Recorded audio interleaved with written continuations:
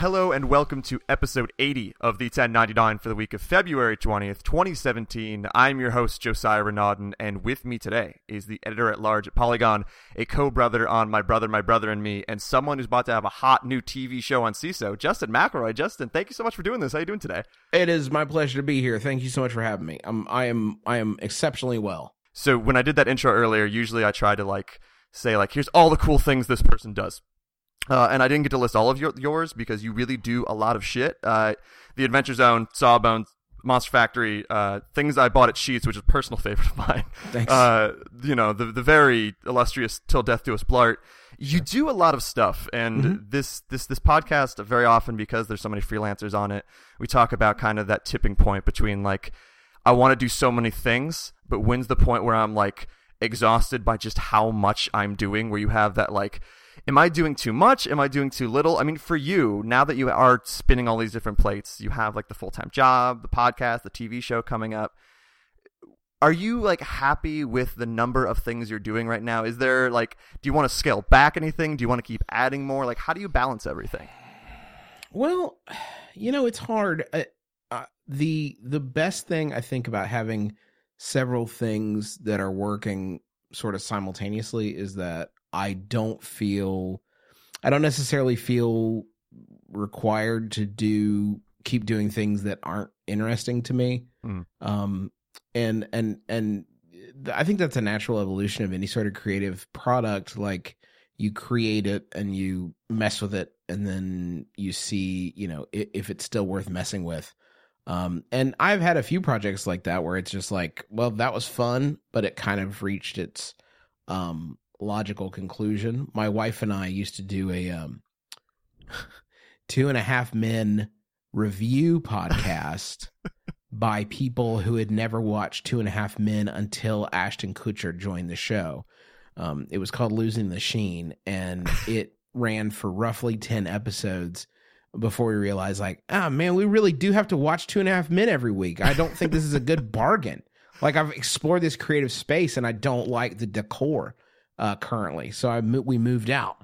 And now we do Sawbones, which is about medical history and is a lot more fun to do and also successful, I think, because it is fun to do. So to answer your question, I have lots of things that I would like to try. I would say I'm probably my roadblock right now is I'm saturated on things.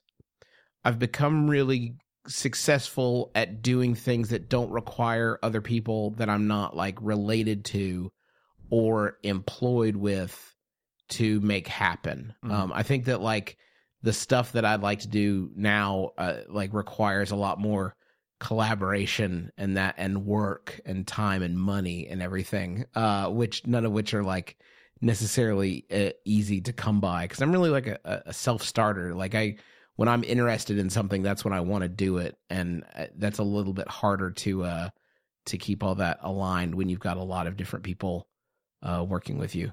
How many of these things start as goofs and then take on a life of their own? Again, when you look at something like you and a friend reviewing Sheetz products, which sometimes becomes this long narrative between episode and episode, and even the idea for Monster Factory, where you're creating these awful creations and different, open world games, RPGs, MMOs, stuff like that, and suddenly that becomes this, every episode is 200,000 to 300,000 people watching on YouTube. How much of it starts as this could be a funny thing, and then it becomes now I just need to keep doing this because people really like it?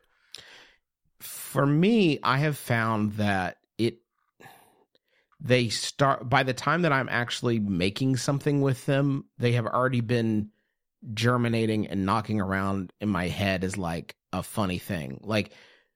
I'll use Things About Sheetz as an example. If you haven't watched Things About Sheetz, it is ostensibly a food review show where I buy something at the gas station Sheetz and then review it with my friend Dwight. The format is actually a quiz show where Dwight has to guess what I think of the thing.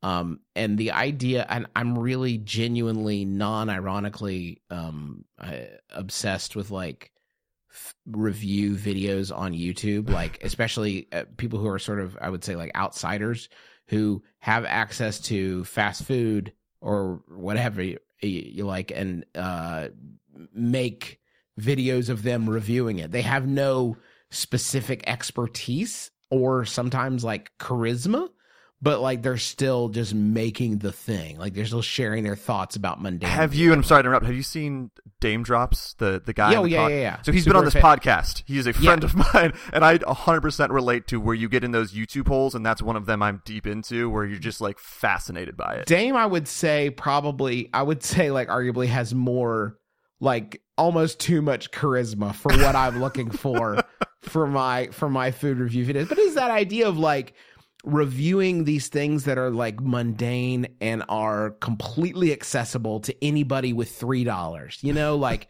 there's just no barrier to entry, you know, like, but I think those are fascinating. So the idea of doing one, like my idea was just to do one where there would be like additional layers of narrative and absurdity layered on top of the original concept, which is already like, which is the height of like mundanity. Like the concept is the most mundane thing that you could conceive of. So layering other stuff on top of that. But the idea to do that is one that like when it initially came to me made me laugh, but it had to stick around for a long time. And eventually, usually when I do these things, it's because like I just need to get rid of the thing, because otherwise like the thing is just in my head constantly until I like get it out of me and do the thing with it and find out what it is, which sounds like BS, but it's honestly kind of annoying usually, because it's like I don't know if this is funny or worthwhile or whatever, but I'm kind of fixated on it, so I have to do it. So like, and I would say Till Death Do Us Blart, which is an annual eternal review podcast of Hallmark Mall Cop 2 that we do with the worst idea of all time guys from New Zealand. Like that was another one that it started as a joke, but if it's going to make it to the stage where you're actually asking other people to listen to it and consume it, I think it has to come a little bit further than that. Yeah, and I mean, you can do these, what maybe you'd call odd experiments on the side, again, like where you're doing these different YouTube shows or different podcasts and still kind of, you know, maintain my brother and me, your Polygon job. But when you do this TV show, which as I would assume demands a lot of, you know, you have to be in a certain place at a certain time, working, I guess long hours. Like, did you have to take time away from Polygon or other things to actually shoot this? Was it in your free time? And just to kind of give a background on it, like how did it come together? When did you decide like, okay, we're taking this podcast and making it into an actual show with Seeso? Well, I'll answer the second part first. We started talking about the show. Our agent started talking with Seeso, which there are people at Seeso who had enjoyed our program already. And that was like all the way back in February of 2015 when we started those conversations. There just wasn't a real clear path to what a TV show based on our podcast would look like. And it took us a long time to find those answers. It took us specifically like a year and a half before we started filming in September, to find the answers to those questions. And for the filming, I mean, leading up to the filming, there's a ton of work that has to be done in terms of plotting out a course for what the show's going to be and specific, you know, bits, locations, because we shot it in Huntington, which I'm the only one on the you know, of the producing team that lives here. So there was a lot of like me finding people to talk to and suggesting people to discuss, to be on the show, I should say. So there's a lot of that kind of work that just kind of had to find its way into the cracks and crevices of my day. And then once we actually started shooting, we took a month sabbatical from Polygon, because there was just no way. I mean, it conceptually wouldn't have made sense. We still recorded my brother and me on the weekends when we weren't shooting, which probably not our best episodes. We were probably at like peak absolutely sick of each other. I remember one episode, it was the first one after the first week of shooting, and we were all absolutely just drained. I mean, like we had nothing, you know, we had put everything into the show that week and we had nothing. We actually had to take off our pants while we were recording to like just to like get our minds going a little bit, like just to like get some sort of like, we had to shake it around. We had to like do some dancing, just like power poses, like whatever kind of tricks we could come up with to make a halfway decent show. But we still recorded the podcasts. I think we had an episode of The Adventure Zone, I think a live one that we had saved, and luckily that's every other week, so we didn't have to worry about that one. And then Sawbones, I kept recording in the evenings after we finished shooting. So the podcast had to kind of work around the TV show, but for Polygon, I just had to take the time off. And when you're talking about, I mean, your podcast is successful. It's been going on for a long time. You have this continuous audience. You have people who come back every single week. But when you move podcasts to, live shows where you're selling out theaters or the TV show like this, is there a fear, like, deep down that, like, again, you have this consistent audience who downloads every single week, but do you worry, like, how is this going to translate to other formats? Of course, you're not just, like, throwing shit against the wall and saying, like, oh, hopefully this will work. Like, you've done your research, you've thought about it, you've thought about how it will translate, but is that something that you really, really have to discuss beforehand of, like, how are we going to make this feel similar to the actual podcast, but on Seeso? So with the live shows, I would say it's pretty similar to a regular episode of the podcast, except for we tend to talk through things a little bit before we do the show, just to have some signposting on what we're going to do for each question, and to make sure there just aren't any in the lot that are just duds that we have nothing to say about, which happens sometimes on the podcast, but we can edit that out. We can't edit it out live, so we tend to try to, as we say, pre-goof the questions to make sure that there's like something to them. And it's not something where we take to the logical conclusion. Like, as soon as one of us says something funny and we can tell there's like a funny vein there, then we bail on it and don't talk about it anymore, because otherwise it'll just be rehearsed. For the show, for the TV show, it was a struggle because our show is sort of built around spontaneity, where we need to be able to follow the funny thing in any specific question or situation, because that's where we find the stuff. We don't live shows aside, we don't like pre-plan jokes that we're going to get to. But with the show, our sort of biggest hesitation was, there are realities of production where you have to have people in a certain place at a certain time. If you have X number of hours to record something, and you have to get pre-approval from people and locations to make sure that it's okay. So you don't have the same amount of freedom to sort of just say whatever comes to mind. And for us, the solution to that was one we sort of found through our production company, Embassy Row, but also working with JD Amato, who's our showrunner and director, who was really willing to just sort of trust us and be flexible and lean into what was working for us and bail on stuff when it clearly wasn't working. Because we weren't just, trying to make this TV show, we were learning like how to be on TV. So like there was a huge learning curve for us. Luckily we just had to strip as much of the structure out of the show as we possibly could and still make everybody feel comfortable. And it was a huge leap of faith. I mean, on Seeso's part, on NBC Row's part, on JD's part, it was a huge leap of faith that, like, even without a lot of pre-planned stuff, we'd still be able to find like worthwhile material. And we were incredibly nervous about it beforehand. I mean, we were really, really scared that it wouldn't happen.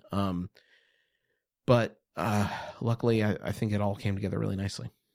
And of course, your own download numbers and stuff like that, and you've seen the comments and tweets and people who have consistently listened to my brother and me. But when you did have that first live show, or maybe the third or fourth, something like that, and you see either a semi-full or a full theater of people getting ready to watch you take Yahoo Answers, is it surreal? Like, is there a surreal nature to it because you're maybe Skyping with two of your brothers randomly once a week to record these, but then you're actually in front of all these hypothetical listeners who are usually numbers on some sort of back end compared to actual people right in front of you. Was there kind of a holy shit, this is real moment when you did some of your early live shows? For the first one, I would say yes. The first one we ever did was, I believe, April 2011. And it was we were opening for Jordan Jesse Go at Second City Theater in Chicago, which is like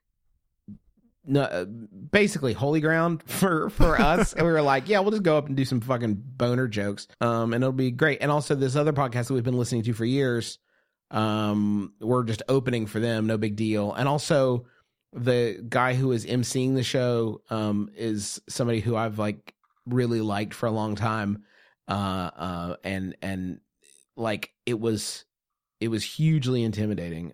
I would say though, like by and large, I don't get that nervous about it because, and this is going to sound like, I don't mean for this to sound egomaniacal. It's really not, but my brothers and I making each other laugh is something that we have been doing since Griffin could talk. I mean, we've been doing it for 15, 20, 30. Well, how old is Griffin? Like, I don't know, 25 years, something like that now. And it's something we've done around dinner tables and on car trips. And like, we have done it so many times that I just don't get freaked out about it. If the three of us are together, like we will be able to find something funny to do. So once we saw, you couldn't have convinced us of that before the Second City show though. I mean, like we were convinced it would just be us standing up there with blank expressions on our faces, choking. But luckily that was not the case. And that one was pretty much all we needed to see, like, you know, and also the people who come to see our show like us already usually, and they're incredibly generous. And as a result, like that energy is absolutely like, there's nothing like it. I mean, like it is impossible to replicate. And I don't know if it's as good listening to it afterwards, but when you're in the room and you've got that kind of energy feeding into you, it is there's really very little like it. And what you said before, it seems obvious, but I think it's important. Like the fact that you do have two brothers with you in these shows where all you've done growing up is have these sort of goofs, except before, you know, they weren't just being recorded and distributed to people, and now they are. Like, do you think your personality would have showed up or come out as much as it has, and you would have maybe started doing as many silly things on YouTube and otherwise if it wasn't for the fact that you kind of got this start with your two brothers where there's just this level of comfort throughout? You're not doing it before. You mentioned like a lot of the stuff you do is dependent on either direct coworkers you're really comfortable with or your brothers. Like, do you think that's had a huge impact on how your career's actually gone? It's been helpful for sure. I mean, like speaking completely frankly, I have complete confidence in Travis and Griffin and I have much less confidence in myself personally. I mean, like in my ability, like that idea that the three of us can go out and do a good show almost always. Like I do not in any way, shape or form feel that way about myself. And I think that the show has certainly helped. I mean, my brother and me has certainly helped, but there's also a weird sort of magic feather aspect to it. Well, not even magic feather, because that implies that it's completely imaginary, and the fact that my brothers are funnier than I am is not imaginary. Like I don't. There's that thing of like, man, people really like it when the three of us are together. Or you know, like the other shows, like there's nothing that I do that's really just me. I mean, like I rely on my wife on Sawbones to like help prop me up, and I rely on Dwight when we're doing things about at Sheetz, because like I feel like the funniest stuff in those shows comes from them, and like that's the way I feel about my brother and me too. So it's weird, like at the same time as I feel confidence in these teams of people, like I wouldn't necessarily that translates 1-to-1 for confidence in myself. The way I first found out about you was from, I think it was a Giant Bomb live stream. It was probably like a post E3 thing or something like that, maybe PAX or GDC. When you first did that, when it's just you on the couch in front of that audience, I mean, again, it sounds like you're not someone who really consistently gets nervous, but you mentioned before you're not as confident in just yourself carrying that. Were there nerves or something like that when you're just putting yourself out there in that way? Oh my God. Like that was Giant Bomb, man. Like, Yeah. that was Ryan Davis and Jeff Gersman and Brad and like Vinny and like, yeah, absolutely. I was nervous. It's funny, you know, I was much less nervous that I would be able to be funny and worthwhile, and much more nervous that like whether or not they would like me. Yeah. Like, that's what I wanted. That was my goal, is like, man, I hope when I leave, those guys are like, that's a chill dude. I really would like to get a hang going with him sometime. And it's funny, the atmosphere that those guys engender, it felt very like when the first time I was ever on, or I guess it would have been the second time, because Ryan Davis mentioned I was wearing the same jacket that I was the first time, and it was this like standard issue I work at home brown jacket that like I wore to like all trade shows back in the day. And and he called it my Professor Lactose Intolerant jacket. And it was like that was the atmosphere. So like it was really fun chop busting kind of thing that like I is not normally the way I work. You know, usually I'm much too much of a fragile creature to make that effective. But it was always a lot of fun. But yeah, I mainly just wanted them to like think I was cool. So I don't know. Yeah, I've had Alex Navarro on this podcast, and I remember more than maybe other people, I was just worried the same way as you, where I'm like, I hope he thinks I'm kind of like a dude he might want to hang out with later. Not even if we don't hang out, I want him to think like, he seems like an all right guy. And I was organizing, I work for 10 Gentlemen, which is a studio inside of Sony Santa Monica, and we were at E3, and I was organizing some of my team members to get on the couch at a post E3 show. And I was so nervous. I wasn't even on the couch. I was like, oh God, I've been watching this like after E3 show for so long. I hope this goes well. It's something about Giant Bomb that's always kind of been like that. Yeah, it's funny. No matter what success that I have, it's still weird to me to think about those guys knowing who I am, which is just like, it's deeply ingrained in my head at this point. Like there's very little I'll be able to do about it. But yeah, no, I mean, it's when I was coming up in, you know, quote unquote games journalism, they were the people who I always looked at. So yeah, no matter like you, no matter where I reach, it's always like, man, if they like at all read my stuff or look at the stuff, I'm super happy about that. And we talked about Polygon earlier, and speaking of games coverage sites, we're now at the point where when I think about major game coverage sites, there's IGN, there's GameSpot, of course, there's Kotaku, and now Polygon is right up there in terms of daily visits or, you know, kind of notoriety or being respected in the industry. And you've been there pretty much since the start, if not since the start. When did you realize, I talked to Phil Kohler about this, and I said, like, when did you realize that, like, you're stable and everything's going well? And he's like, I still don't really know that now. I'm still always on edge because, you know, you're always trying to work to make it better. But when did you have that, like, I think we've made it. I think we've hit a stride where we're now one of the you know, top 5 game sites? You know, it's weird because I'm so close to Polygon. Like, Polygon started with me and Chris Grant and Griffin and Arthur were like the joystick people that started Polygon, and then we brought other people on to make 8 co-founders. And like, so I've been there since the jump, you know, like there's not a single part of that site that I wasn't involved with the inception. And none of it was like my idea, but I was always there to nod approvingly when other people had good ideas. And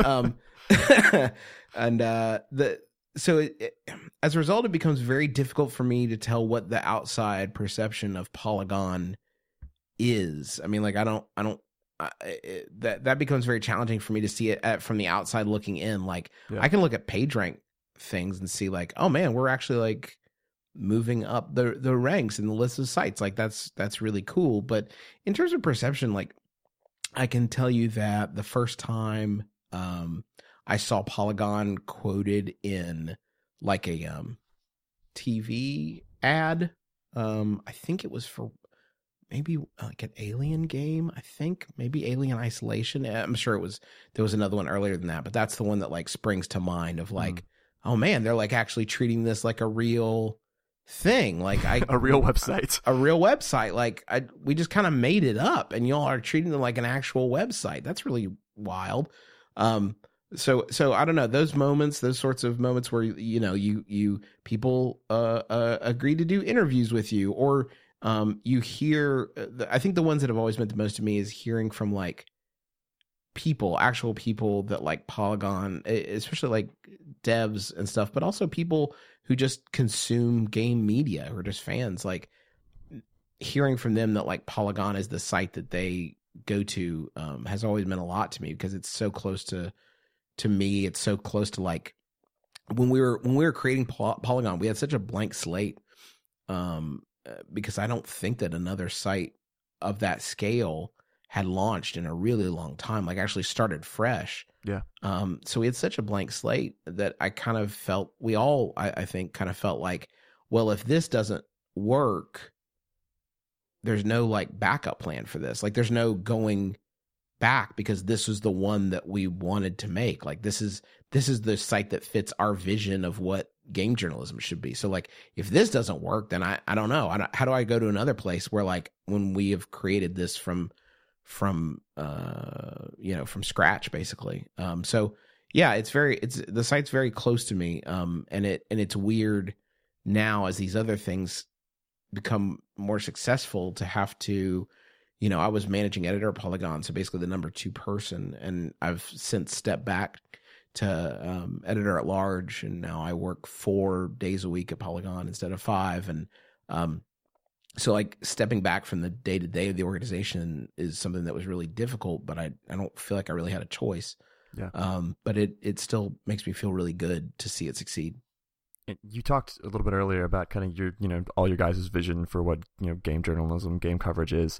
I mean, we're, a few years separated from when you guys launched that. And now that it is solid, there's a lot of other things going on. You think about how much streaming has become such a big thing, how there's so many game YouTubers out there doing Let's Plays, top 10s lists, all those different things. And then here comes Waypoint and Glixel, where it's kind of, there's this weird sense of like, is everything going to be YouTube and Twitch? And then suddenly here comes Waypoint and Glixel, and there's kind of more other sites out there who are doing writing, who are doing games culture writing. Like, do you see, of course you probably think about a lot of this because you're closely tied to a site the size of Polygon, but do you see a shift in the near future? Do you think we'll head more toward video, more toward writing? Do you think it's going to stay a combination? I mean, again, as someone who's so closely involved with this, it has to be kind of at the forefront of your mind of like, what is games journalism, games coverage going to continue looking like this? Like, do you have thoughts on where this might go? I think it's like, I mean, prediction is probably a fool's game in this case, but I think that we've certainly, just since we've launched Polygon, have seen video go from a side product to a sort of core product, and something that like we have to think about as much as we think about text, because people want to watch video. Video is where a lot of the growth is. That's where a lot of the ad dollars are.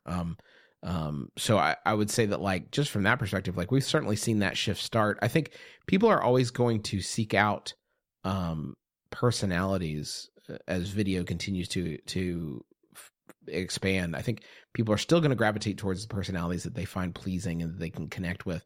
I think the really cool thing about that is that it has allowed a lot more voices to be heard, and not just voices to be heard, but like a lot more specific types of voices to connect with an audience. It's that difference between like pre-internet, my grindcore hip hop funk fusion band would not have received any airplay whatsoever, and we probably never would have found an audience. In the post-internet era, like there's a leveling of that playing field and a democratization of that, to where like I could probably find the 8 to 9 people that really enjoy my sound. And I think that like video, YouTube specifically, has done that for people. You can find someone, if you want someone to just scream the whole time they're playing a video game, that is available to you. That it really is. You can certainly find that. So I think that's a huge plus. I think that's great. I think we have lost something in terms of, and this is my like cranky old man thing, but I think we've lost something in terms of accountability. When people are independently creating editorial content, it becomes much more an act of faith that they are going to hold to certain ethical standards in terms of disclosure or accepting promotional money. And, we've already heard a ton of cases of people who have been taking ad dollars or making whatever backroom deals they need for access. And I think that the good thing about having a core organization is having that support. I think also, and that stability, I think allows you to requires you to keep your job, to act ethically and to present the whole, all those different sorts of connections and conflicts. But I think it also gives you the stability to say like, well, this feels shady and I still have a job regardless. So I'm going to go ahead and pass on that. And I if you're working independently, I think that would be a lot harder. And that's not to impugn the credibility of everybody who is working independently. Like I certainly would never propose to do that, but I think that it becomes there's a huge impetus on people to act ethically. And when you disperse it that much to that many individuals, like there are going to be, bad apples. Yeah. So that I think that those two will probably continue to coexist. If you had asked me 3 or 4 years ago, I probably would have said that like, it's all going to be YouTube channels. We should all just like pack it up. But I think that like people continue to enjoy having the stability and the accountability of those sort of central editorial hubs. God, I hope so. But the ethics thing is super interesting. Yeah, I fucking hope so. I should say that. I mean, I hope. I don't know. Yeah, hopefully we'll see. But you talk about the ethics thing. It's bizarre because you think about maybe someone with 250,000 subscribers on YouTube or something like that, who isn't held to the same standard of Game Informer writer X, where you're under this guise of journalism when you're writing for a site like that. But when you're a YouTuber and you get an offer maybe from a company to promote something, even if you don't like it, like it's if you're just that single person, like you said, like what's really stopping you from doing that? What's stopping you from promoting that or saying good things? Because you're not held to a certain standard, even if maybe you should be because you have this audience trust. But it's one of those things that I still get I'm not super savvy in the world of YouTube. I like to learn more about it just so I can understand it. But there's times where I watch videos and I'm like, I don't know if this is like genuine enthusiasm or if this dude got Skyrim remastered early and the only way he could stream it 2 days earlier than everyone else was to say like, thank you to the company, this is great, this looks amazing, there's been no bugs. Like I just don't know. It's kind of the Wild West to a certain extent, even though I'm hoping it'll get better. It's always cracked me up, but like when people throw free copies of games in the face of people who work at these outlets as like, that's why you're swayed. Like you're swayed because you got a free copy of the game. And it's like, oh, listen, like I work at a company, like they would buy it for me. Yeah. That's the way that works, is that they give me the money to buy the game. And also I don't own the game. Like they take it back when I don't have it anymore. So it's like, there's no material gain to be had from free copies of games. It's really not an attractive thing. Like usually if I get a free copy of a game, my first thought is, crap, now I got to figure out a way to mail this back to somebody at some point. It's just excess work. Yeah, it's like here, write something and then also find a way to send the shit back. Yeah. Yeah, I mean, I think everyone who's ever written a review or anything of the sort has gotten like the free copy that changes things. And again, yeah, like you said, especially if you have to send it back, I could definitely see that being like more annoying than anything else. When I was just coming up, like getting paid either peanuts or nothing to review games, like maybe, again, I would like to think I didn't cut any ethical corners, but when you're just coming up, there is that fear of, oh, if I give this game a 4 out of 10, maybe I'm going to lose the relationship with this publisher. Then my small, Josiah Renaudin.biz.games/coverage is not going to get like, that sort of support in the future. And that's where I see maybe if you're a small time blogger trying to get, a wider range of contacts, maybe you could have the moment where you give a game a higher score. But especially in your case and like in a GameSpot or IGN case, like I've never ever seen anything of that sort. Yeah. And you mentioned personalities before, and I think I think we can end on this because I think it's something super interesting. People are looking for personalities in games coverage more and more. You look at NoClip with Danny O'Dwyer suddenly leaving GameSpot, and he's doing extremely well on Patreon, and he's kind of doing this coverage that otherwise maybe wouldn't get supported on another major site because how much it takes to produce, and of course there's Kind of Funny and stuff like that. I'm not asking you if you are going to leave Polygon tomorrow, but Have there ever been moments where you've looked at something like that and you see kind of the audience that you and your brothers have and think like, we could do something really awesome on Patreon? Or does putting all of your trust in something like that when you have, people you need to support terrify you? We have a lot of people who like the stuff that we do. So certainly we have talked about like what crowdfunding something looks like.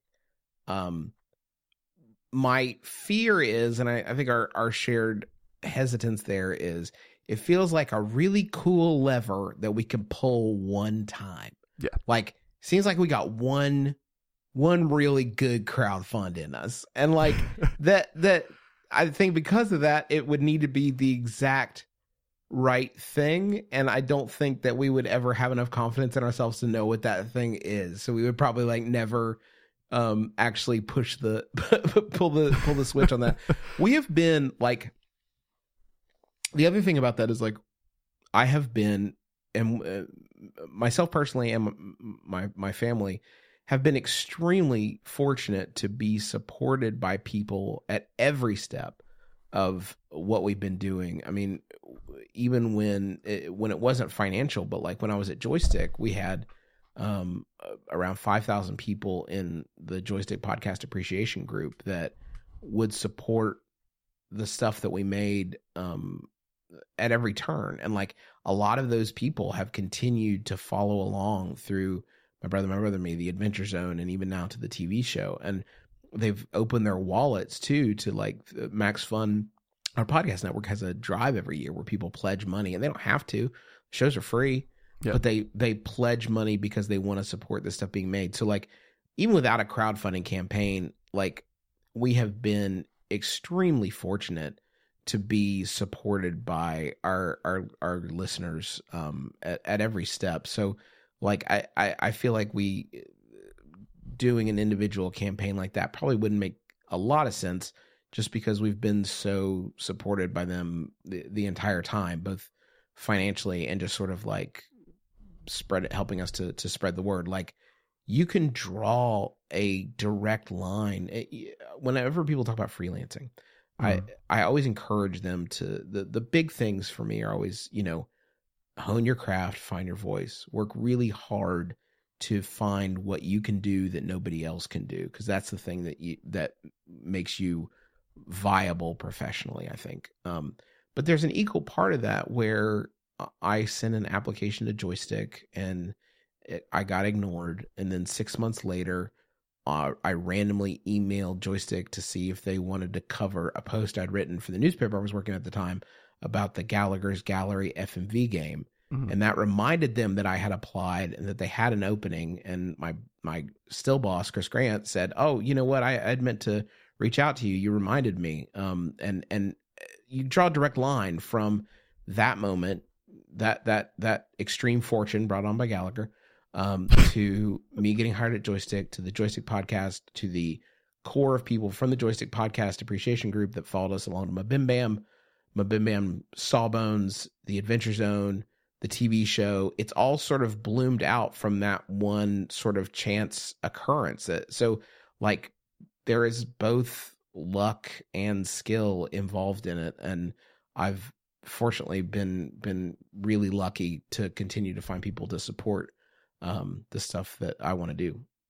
Yeah, luck plays such a massive role in it, even though I think a lot of people don't always admit that when they're like, did the work, got there, but it's like, yeah, but you need to get yourself set up so that maybe you're in the right spot when something lucky, like when you get lucky when something comes along. But yeah, I can relate in a lot of ways. And it's nice for you too, because you do always have that big red button of, let's say everything explodes.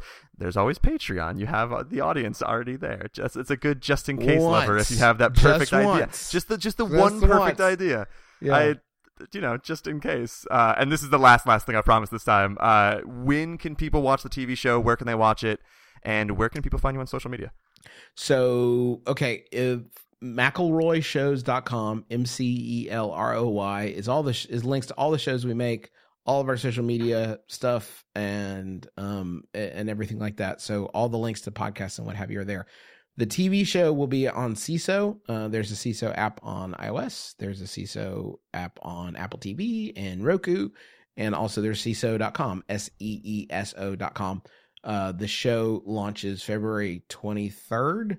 All the episodes will be streaming that day, so people can watch all of them. And the service is amazing. There's all kinds of, like, they've got all of Kids in the Hall and Monty Python, SNL, Tonight Show, The Office, Parks and Rec. Like, it's wild that we are even in the same breath as some of the stuff Seeso has. So Seeso.com, February 23rd. Catch it.